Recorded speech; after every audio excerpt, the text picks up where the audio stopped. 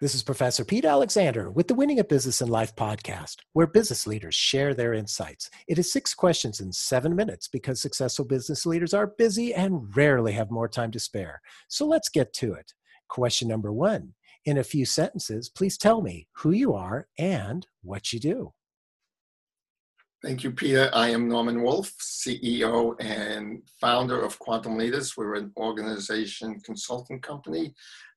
We focus on helping organizations and their leaders more effectively execute this strategy. I like to think of it as helping them achieve more with less time, less effort, less resources. Norman, it's great to have you on the show. Question number 2, what's the best thing about working in your industry?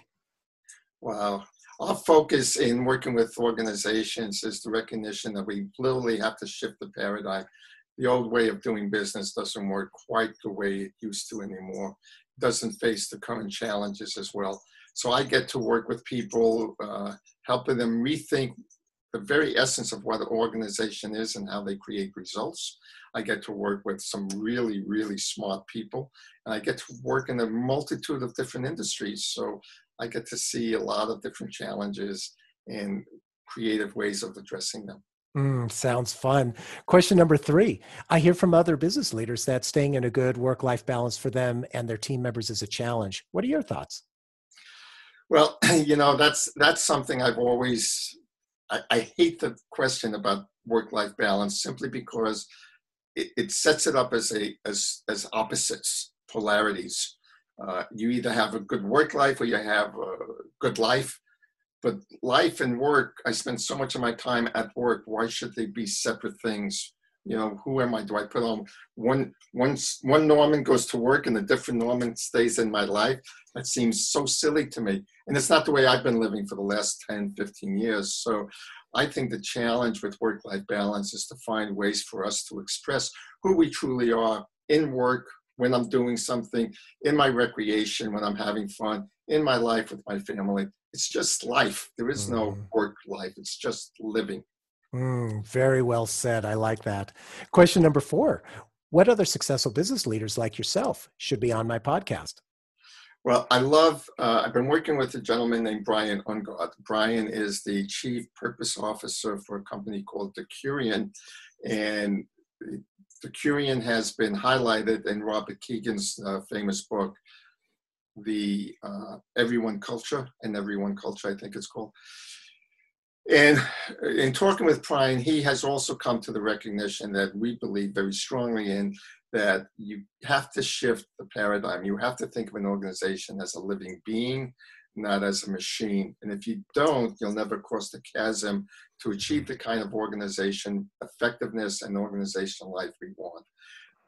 The machine paradigm will always co-opt and corrupt all new principles, ideas, including things like deliberately developmental organizations, agile, lean operations, employee engagement. You just can't get there from here. So Brian, I think, would be a good guy to have.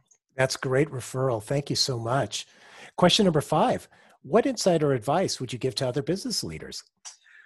Well, I'll just continue what I've been talking about. Think of your organization as a living person, not just a living system or, it's organic and it's natural. All of that is true. But if you shift your thinking, the way you frame your challenges, the way you ask the questions. Let me give you an example. I was working with a client. He's a director of a company. He has they run under agile methodology. So he has autonomous pods. His challenge was he has pods who don't cooperate with each other. And sometimes one pod needs to help up another pod to get the solution done. And he was looking for, what methodology do I use? What structure do I put in place? The typical machine thinking. And I said, let's change your frame of reference. Think of each pod as a person. Give it a name. Bob, Harry, Sue, Sally. And now let's put them on a sports team. Let's say basketball.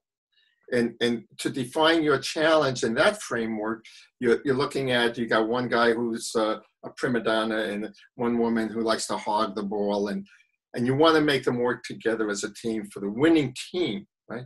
Now, how would you go about solving your problems? And it just shifted everything he thinks about. When we begin to shift our focus from thinking of an organization as a machine and think of it as a living being, as a person, and we frame the questions that way. I mean, you can think of it on a personal level. Take your challenges like you have at work and then apply those same challenges, but think as if they were your children's challenges or your spouse's or your significant other's challenges. Would you use the same methodology in the first place? Probably not, right? You'd approach it differently. The living organization framework is a much more effective way to recognize what the true nature of the organization is and how to really go about addressing it. So that would be my number one suggestion. I love that too, because it's so insightful that it takes it from just being machine parts to actually humanizing the whole imagery of that to be able to come up with a solution. Yep. Really love that. And question number 6, please tell me about your first job. My first job, when I graduated college, I wanted to be an engineer more than anything else. And I was applying to all sorts of aeronautical engineer companies because my dream was to someday design an airplane. I wanted to. So I applied to all of them. And because of the unique program I was in, I had about as close to a computer science and engineering background as you could have at that time. So a lot of the companies, Lockheed and Martin Marietta, they were all putting me into computer groups. Pratt & Whitney put me into a group that was, my title was analytical engineer. So I said, okay, I'm going to go work there. And I get to meet my boss and I find out I'm in a computer group. Well, at first I was devastated. I felt betrayed. But as I got into it, I found how much I just truly loved the challenge of computer programming, especially system level programming. And what I loved about it, what I recognized about myself is I love pattern recognition. I love to see the big picture and how the pieces fit together. And it just made my heart sing. Well, in hindsight, I've been doing that all my life. Even this creation of the living organization framework was my looking at the dynamics of organizations and the people and the system and the leadership and the process and how it all fits together and why we're not being more successful than we are and coming up with a different way of doing it. So yeah, my first job has all that wonderful, exciting discovery about who I am and how I operate. Oh, how neat. That's a great story. Thank you. Norman, thank you for being on the show. How can people find you? Yeah, it's pretty easy. www.quantumleaders.com. There's a click on the contact page and you can send me a message, set up a meeting. Happy to do that. Love to have meetings over Zoom. So yeah, www.quantumleaders.com. And I have a gift for your audience. Anybody that wants to read the first 3 chapters of my book for free. The book is called The Living Organization. It's available on Amazon. You can go to quantumleaders.com/podcast, and they'll have access to the first 3 chapters of the book.